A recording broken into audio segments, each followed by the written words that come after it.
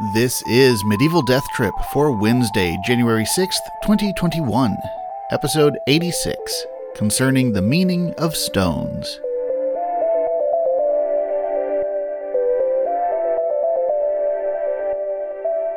Hello and welcome to Medieval Death Trip, the show where we explore the wit and weirdness of medieval texts. I'm your host, Patrick Lane. As we close out the holiday season and move into this brand new year, we're going to take a little hiatus from our true crime miniseries to revel in the materialistic afterglow of the gift-giving season and ponder ways to manipulate your fate in a month of resolutions and the design of self-improvement regimens. So we're going to hear some medieval thoughts on the qualities, natural and supernatural, of precious stones. Well, I say medieval, but as with many things of the period, these are more like the classical thoughts that medieval natural historians and alchemists lightly remodeled and occasionally decorated with some Christian wallpaper. The value of precious stones was, and still is, multiplex. They have a monetary value as a rare luxury commodity, and they of course have an aesthetic value as natural objects, but especially as crafted ones. And it's easy to forget, I think, that most diamonds and gems don't just fall out of the walls of the mine with their characteristic RPG dice shapes, as many a cartoon would have us believe. They have to be cut and worked by artisans to reach most of that aesthetic value that is prized in them. But beyond these top two categories, wealth and beauty, they also have value as a form of social capital, as kind of the sum or maybe the product of the two previous values, however the metaphorical math ought to work. Adorning yourself with expensive and beautiful things conveys, or at least tries to assert, one's status in the social hierarchy. Similarly, they have cultural value and can broadcast other kinds of social messages based on the traditions and images associated with them, such as a diamond ring indicating that one is engaged to be married, or a stone set in a necklace revealing the month of your birth, or other astrological affiliations. And with that last point, we begin to slide over into one of the values that was far more significant in the pre-modern world than it is today, though it's far from extinct in our world, and this is the supernatural value of a stone, its power to work magic, to protect from harm or enhance abilities or influence events. In our text for today, these latter qualities receive far more attention than anything else about the stones. Indeed, these sources mostly cover just a little bit of natural history of what the stones look like, where they can be found, and how they come into existence, with this third item often being highly imaginative and scientifically inaccurate folkloric fantasy, usually lifted straight from classical writers. And from there, you move on to a much more extensive list of the uses of the stone, which are occasionally practical, but more often take the form of bad medical treatments and magical charms. As with many a medieval astrological discussion, it can feel a bit strange in these descriptions to see largely unmodified pagan magic presented without commentary or criticism alongside Christian symbolic interpretations. But that is part and parcel of the ideological syncretism of the age, and is also an example of one of those areas of medieval quote-unquote science where the boundaries between what was considered supernatural and what were simply extraordinary properties of the natural world get a bit murky. I imagine it's much the same for many of those today who do believe in the supernatural powers of precious stones, or more commonly, less expensive crystals, who may wear a crystal alongside a crucifix without any sense of conflict. The belief there, so I gather, is the same as I've just argued about the medieval writer's perspective, that crystal power is not magic, it isn't supernatural, it's just another law of nature that has not been accepted yet by closed-minded mainstream science. I will confess here at the outset that I have no particular knowledge of or interest in precious stones. They just don't do anything for me, aesthetically or culturally. But to lightly tie this in to both the recent season and our true crime miniseries, I do appreciate one other kind of value that jewels and gems have, which is narrative value. Something eloquently described by Sherlock Holmes in the Christmas time story, The Adventure of the Blue Carbuncle, which you Holmes fans out there may recall involves a stolen gem being found inside the crop of a Christmas goose. Anyway, in that story, Holmes describes this other trait of precious stones as he examines the titular blue carbuncle. Here's what he says, lightly abridged. "It's a bonny thing. Just see how it glints and sparkles. Of course, it is a nucleus and focus of crime. Every good stone is. They are the devil's pet baits. In the larger and older jewels, every facet may stand for a bloody deed. This stone is not yet 20 years old. In spite of its youth, it has already a sinister history. There have been 2 murders, a vitriol throwing, a suicide, and several robberies brought about for the sake of this 40-grain weight of crystallized charcoal. Who would think that so pretty a toy would be a purveyor to the gallows and the prison?" And that's about as close to crime and narrative as we're going to get with today's sources, though we will learn how thieves can use magnets to more safely rob a house. And I think I can safely guarantee that if you stop right now and try to imagine what use a medieval thief would make of a magnet, you will not figure it out. So, our actual texts are a bit of a grab bag, though the bulk are all in some way related to the Lapidary of Marbodus, or sometimes Marbodius, a work which is designated by many different Latin titles, of which De Lapidibus and De Gemmis are particularly common, and it was also widely translated with yet more different flavors of title. But the basic idea of a lapidary is that it is a descriptive catalog of stones, in this case specifically precious stones. A lapidary is to stones as a bestiary is to animals and beasts. These days, lapidary is more commonly used as a word meaning a person who cuts gems. Whether Marbodus himself was a lapidary, in addition to being the author of lapidary, is unknown, but given his reliance on classical authors for his details, no first-hand experience in gemology is actually required or indicated. What we do know is that Marbodus was active as a writer in the late 11th century and became Bishop of Rennes in the early 12th. He had some renown as a Latin poet, and his lapidary is composed in Latin verse. It further wears its classical influence on its sleeve by being framed as a letter written from Evax, king of Arabia, to the Emperor Nero, though the text is full of anachronisms that reveal the fictional nature of this very common narrative framing device. It's not meant as a literary hoax, it's poetic license, a rhetorical flourish. But it does mean that the original text of Marbodus's lapidary is not explicitly Christianized. It does present itself as pagan knowledge from classical antiquity. But some of the translators of Marbodus, with their very free and adaptive forms of translation, did interpolate Christian symbolism alongside the pagan lore, again without any apparent concern about incompatibility.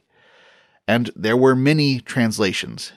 We have surviving copies in French and Provençal, along with Italian and Spanish rounding out the Romance languages, and then we also have Danish, Irish, and Hebrew translations. The selections we'll be hearing from in today's episode are drawn from a few different versions of Marbodus. To convey the content of the lapidary most clearly, I'll start with an English translation of a French prose translation of Marbodus, which clears out a lot of the poetic repetition and ornament to give you a version that feels the most like a traditional reference book. So here are 9 stones as described in that text. One thing you might notice is that some of these are not what we would call precious stones, properly speaking. What counts as a precious stone is also contingent on historical context, and sometimes you find things included that feel a bit odd rubbing shoulders with diamonds and emeralds, such as biominerals like coral and pearl, which we'll hear discussed in a moment, and also amber, which is in the lapidary but we're not going to be hearing. There are also other minerals and metals like magnetic lodestone, which I mentioned earlier, and which is going to come up in a later selection. I suppose pearl is still strongly affiliated with gemstones and perhaps red coral too, but this is kind of like a tomatoes as vegetables instead of fruit situation, where still today cultural tradition outweighs the scientific categorization. Anyway, we have those non-gem entries, along with a few that are simply mysteries, where the medieval name doesn't reliably map onto a known modern gem or mineral. In these selections, we'll encounter Garatite, also known as Garant in Middle English, which was a black gem known for its magical properties. But as near as I can tell from Googling around, we don't know what real stone this word refers to. And it may also have been a label used for many different black stones with no specific, consistent, real reference. This is exactly what's happening to another stone described here, the Chelidonius, or swallow stone, said to be found inside the chest of swallows, the bird swallows. Certainly in some cases, these are actual gastroliths, the stones swallowed by birds to be kept in the crop, like the blue carbuncle, in order to help grind food up in digestion. But examples of purported swallow stones in museum collections have also been identified as gastroliths from dinosaurs and other ancient animals, as well as snail shells, crayfish gastroliths, and even fossilized fish teeth. We also have a stone Marbodus calls Pantheros, which is yet another mystery, though the physical description suggests it may be a form of multicolored agate. So, here is part of the introduction to the lapidary, and then the description of 9 stones from a French prose translation of Marbodus, translated into English by Martha Hale Shackford.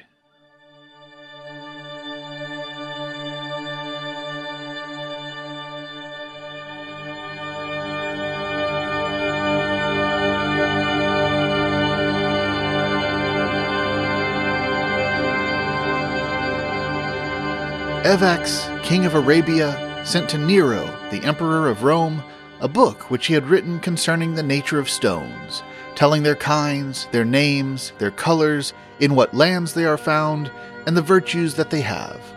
Many of their virtues are hidden, but others are well known. Doctors who know the powers of gems find them of great aid in their medicines. No wise man can doubt that God has placed great virtue in stones, as he has in herbs. Diamond. The diamond is as clear as crystal, but it has also the aspect of steel. It is found in India. Such great hardness it has that neither with iron nor with fire can it be cut, but if it is soaked in the hot blood of a goat, a man can work it on the anvil with a hammer. The sharp splinters which are broken off are used to cut other gems. This stone is no bigger than a hazelnut. In Arabia, there is a kind of diamond not so hard, which can be cut without goat's blood. It is not so beautiful nor so valuable as the other, although it is larger. A third species comes from Cyprus and a fourth from Greece. Each one has the power of attracting iron. Enchanters use this stone in their enchantments. It gives to the man who carries it strength and virtue. It protects him from bad dreams, from phantoms, from all poisons, and from all hates and discord. It cures madmen and defends a man against his enemies. It should be set in gold or in silver and worn upon the left arm. Sapphire. Sapphire is fit for the fingers of kings. It is resplendent and like the sky when free from clouds. There is no other stone which has greater virtue or beauty. Men call it Syrtites because it is found in the sands of Libya near the Syrtes. The best is that which is found in Turkey, for this is not translucent. It is of such great virtue that it is right called the gem of all gems. It comforts the body and keeps its members whole. It overcomes envy and treachery, and it drives away fear. It frees a man from prison and looses heavy fetters. It is good for effecting reconciliation, and is better than any other stone for seeing in the water the signs which reveal things hitherto not known. As medicine, it is valuable because it cools an internal fever. If a person dissolves it in milk, it will cure bad diseases. It is good for the eyes, and for headache, and for disease of the tongue. He who carries it must be chaste. Amethyst. The amethyst has a purple color, or sometimes is like violet, or like drops of wine, or like a rose. Some there are which turn almost white. Others are like red wine mixed with water. From India it comes. It is easy to work, and it prevents intoxication. It would be precious if it were not so abundant, but it is commonplace since there is so much of it. There are 5 kinds. Garrotite. Garrotite is black. It is of such a nature that if a man opens his mouth and puts the stone under his tongue, he will divine what another person thinks of him, and can win any woman's devotion. This stone can be tried as follows. Let a man anoint himself with milk and honey, go out into the sunshine where insects swarm, and if he has the stone in his mouth, the insects will not attack him. If he removes the stone, they will at once sting him. Chelidonius. Chelidonius is a stone which one finds in the stomach of a swallow. It is not very beautiful, but it surpasses all the beautiful stones in usefulness. It is of 10 sorts and of 2 colors, black and red. The red is good for the frenzy which seizes people who are moonstruck. It restores their sanity to madmen and cures those who are pining away. He who carries this stone will be a good orator and will be much beloved. One must carry it wrapped in a linen cloth and suspended under the left arm. The black, if worn in the same way, aids a man to accomplish important things he has undertaken. It is also a help against the threats and rages of kings and princes. The water in which it is washed is helpful to diseased eyes. If wrapped in linen cloth of saffron tint, it drives away fever and restrains the humors which injure the body. Coral. Coral is a stone which grows in the sea like a tree. It is green there where it grows, but when it is exposed to the air, it hardens and becomes red. It is like a bush hardly half a foot high. It is very good to carry about, as say the authors Zoroaster and Metrodorus, for it protects one from lightning and tempest, and if one scatters it on vines or among olive trees or upon a seeded field, it will be a protection from hail and other storms. It makes fruits multiply, it drives away phantoms, it gives a good beginning and a prosperous conclusion. Heliotrope. Heliotrope is of such a nature that if one puts it in a basin of water opposite the sun, it makes the sun become red and creates an eclipse. In a little while it makes the water boil up over the basin's edge and fall like a shower of rain. He who wears this can prophesy many things. It gives a man praise and good health, it stanches the flow of blood, it overcomes poison and treachery. Anyone who takes the herb called heliotrope and binds the two together with the proper incantation can walk where he pleases and no one will see him. This stone comes from Ethiopia, from Cyprus, and from Africa. It is very much like the emerald, but has red spots. Pearl. The pearl is found in a shell, and it is called unio because it is always found alone. The wise say that the oyster shells are open at certain times, and they receive the dew of heaven. The morning dews become white and clear pearls, while the evening dews are obscure. The young shells produce clearer pearls than the old ones do. The more dew the shells receive, the larger is the pearl, but no one is ever more than half an ounce in weight. If there is thunder when the dew is received, then the pearls perish. They grow in India and in Great Britain. Pentheros. Pentheros is of various colors: black, red, green, gray, purple, and rose color. All these shades appear in combination. Whoever sees it in the morning will not be defeated in battle that day nor in any other undertaking. In India, there is a beast of diverse colors called the panther, of whom other beasts are afraid, and this stone is named after him. So there's a taste of what kind of information you can find in Marbodus's lapidary. To give you a bit more of a sense of the bishop's own poetic style, here are a few items translated from Marbodus's original lines into rhyming English verse by Charles W. King.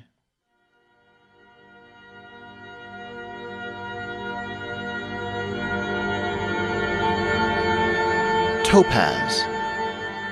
From seas remote the yellow topaz came, found in the island of the selfsame name. Great is the value, for full rare the stone, and but two kinds to eager merchants known. One vies with purest gold, of orange bright, the other glimmers with a fainter light. Its yielding nature to the file gives way, yet bids the bubbling cauldron cease to play. The land of gems, culled from its copious store, Arabia sends this to the Latian shore. One only virtue nature grants the stone, those to relieve who under hemorrhoids groan. Crystal.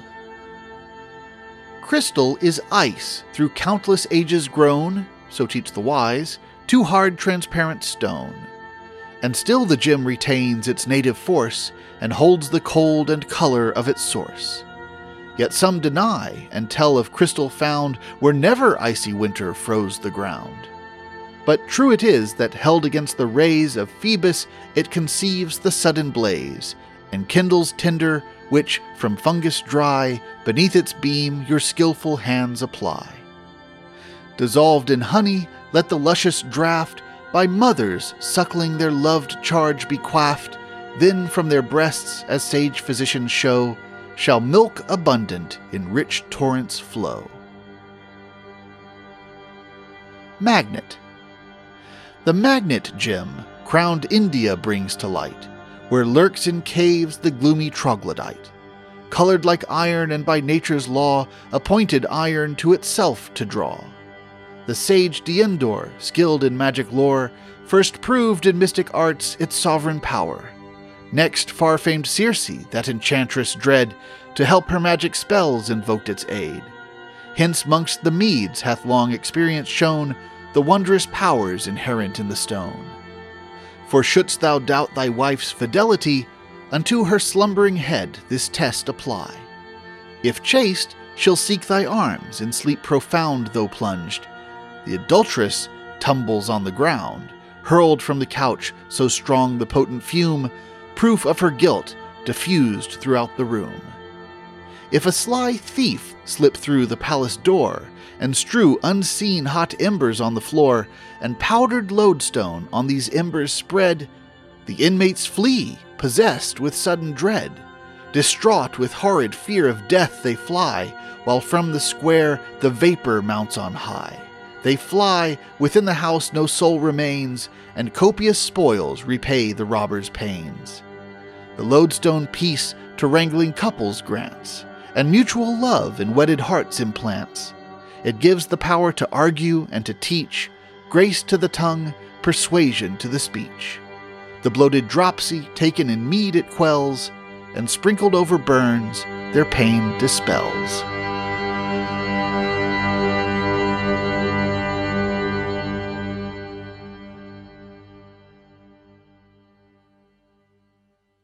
So, there's a taste of Marbodus himself, or at least something a bit closer than a translation of a translation.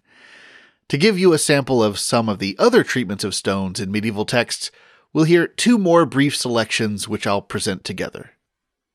The first comes from a fragment of a manuscript of a Christian lapidary, and is an explanation of the symbolism of the carbuncle, in this case the usual red variety, and not Arthur Conan Doyle's fictional blue one.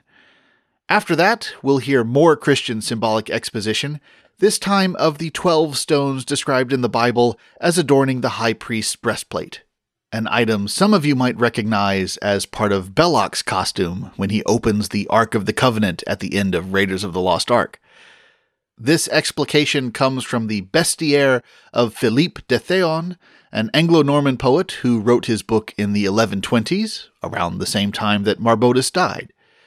As the title implies, this work is primarily a bestiary of animals, but it also throws in some accounts of other features of the natural world for good measure, including the passage we'll be hearing. And let's proceed to it. Both of these have also been translated by Martha Hale Shackford.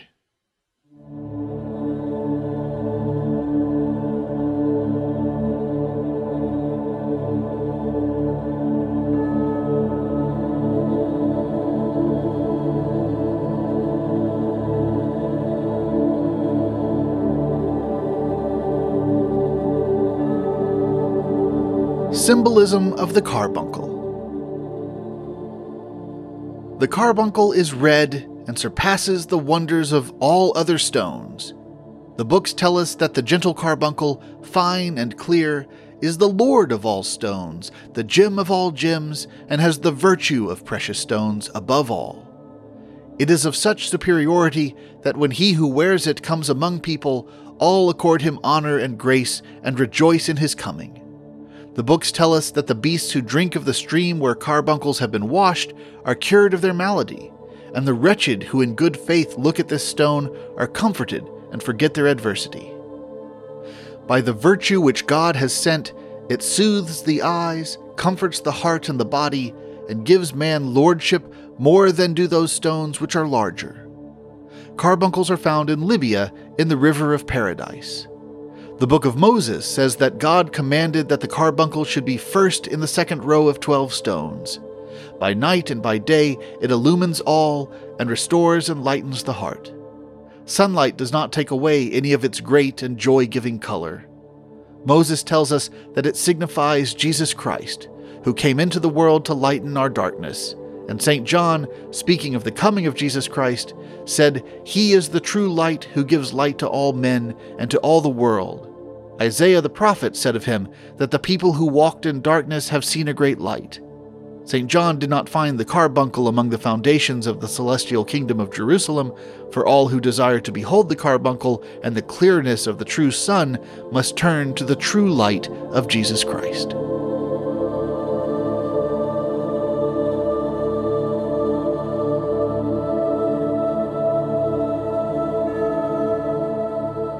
Symbolism of the 12 stones. 12 stones there are in this world which have great significance. I shall not fail briefly to say what each one signifies. Red jasper signifies love, the green, faith, the white, sweetness. Sapphire means that he who has faith shall reign together with God. Chalcedony, which is the color of fire, shows who will be neighbors with God.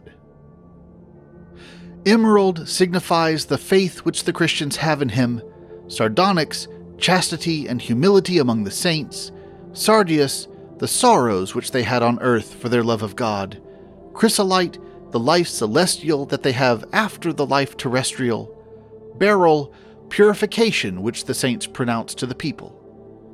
Topaz signifies to us the crown of holy life, chrysoprase, the reward which holy men will hold very dear, and jacinth is a sign of the light which the saints have from the Creator. Amethyst shows the martyrdom which God suffered.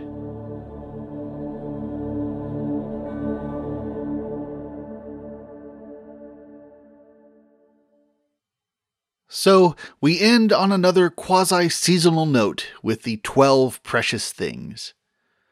I don't know that there's ever been any connection made or invented between the 12 stones and the 12 days of Christmas, beyond just the fact that 12 is a significant biblical number that recurs in many different stories. The gems are definitely associated with the 12 tribes of Israel, but I haven't seen anyone making direct allegorical links between the 12 tribes and the 12 days of Christmas. And I should clarify, I'm referring here to the actual 12 feast days and not the song with the partridge and the pear tree, which is just dogged on the internet by bad folkloric and post-facto rationalization explanations of its symbolic meaning. Though, if that partridge has a magical gastrolith in it, then maybe that's our secret connection. Okay, we'll end with a somewhat different kind of riddle. It's a long one, actually much closer in format to the Old English riddles of the Exeter book than many of the classical tradition riddles we usually feature here. But this comes from the not particularly medieval pen of the late 17th, early 18th century satirist Jonathan Swift. I'll give you a hint before I read the riddle. It isn't about a precious stone, but it is something you might well have found yourself using to help celebrate the new year. All right, here's Swift's riddle. Though I, alas, a prisoner be, my trade is prisoners to set free. No slave his lord commands obeys with such insinuating ways. My genius piercing, sharp and bright, wherein the men of wit delight. The clergy keep me for their ease, and turn and wind me as they please. A new and wondrous art I show, of raising spirits from below. In scarlet some, and some in white, they rise, walk round, yet never fright. In at each mouth the spirits pass, distinctly seen as through a glass. O'er head and body make a rout, and drive at last all secrets out. And still, the more I show my art, the more they open every heart.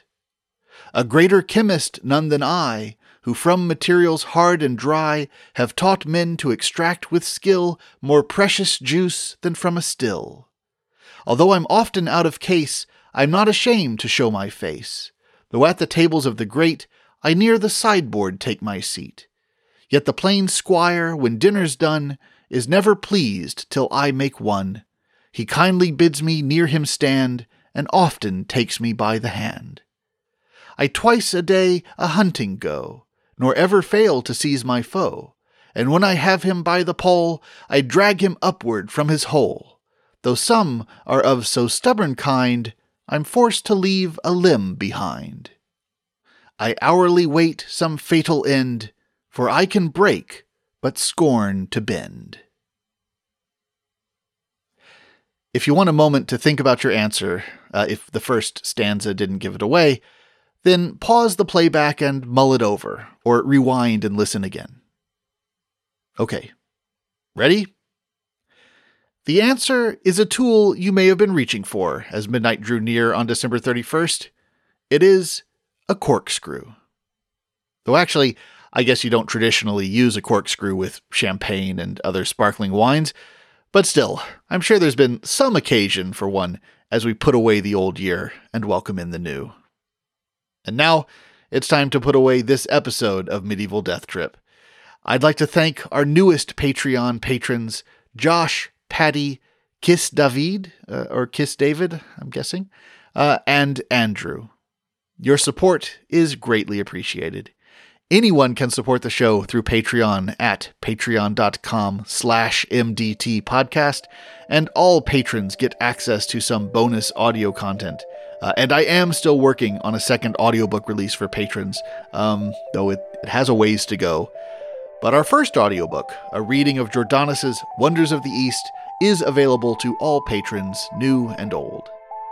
If you have questions or comments, you can get in touch with me by email at patrick@medievaldeathtrip.com or through Twitter, where we are at MDT Podcast. You can also get more information about this and every episode at our website, medievaldeathtrip.com. So, Happy New Year, everyone.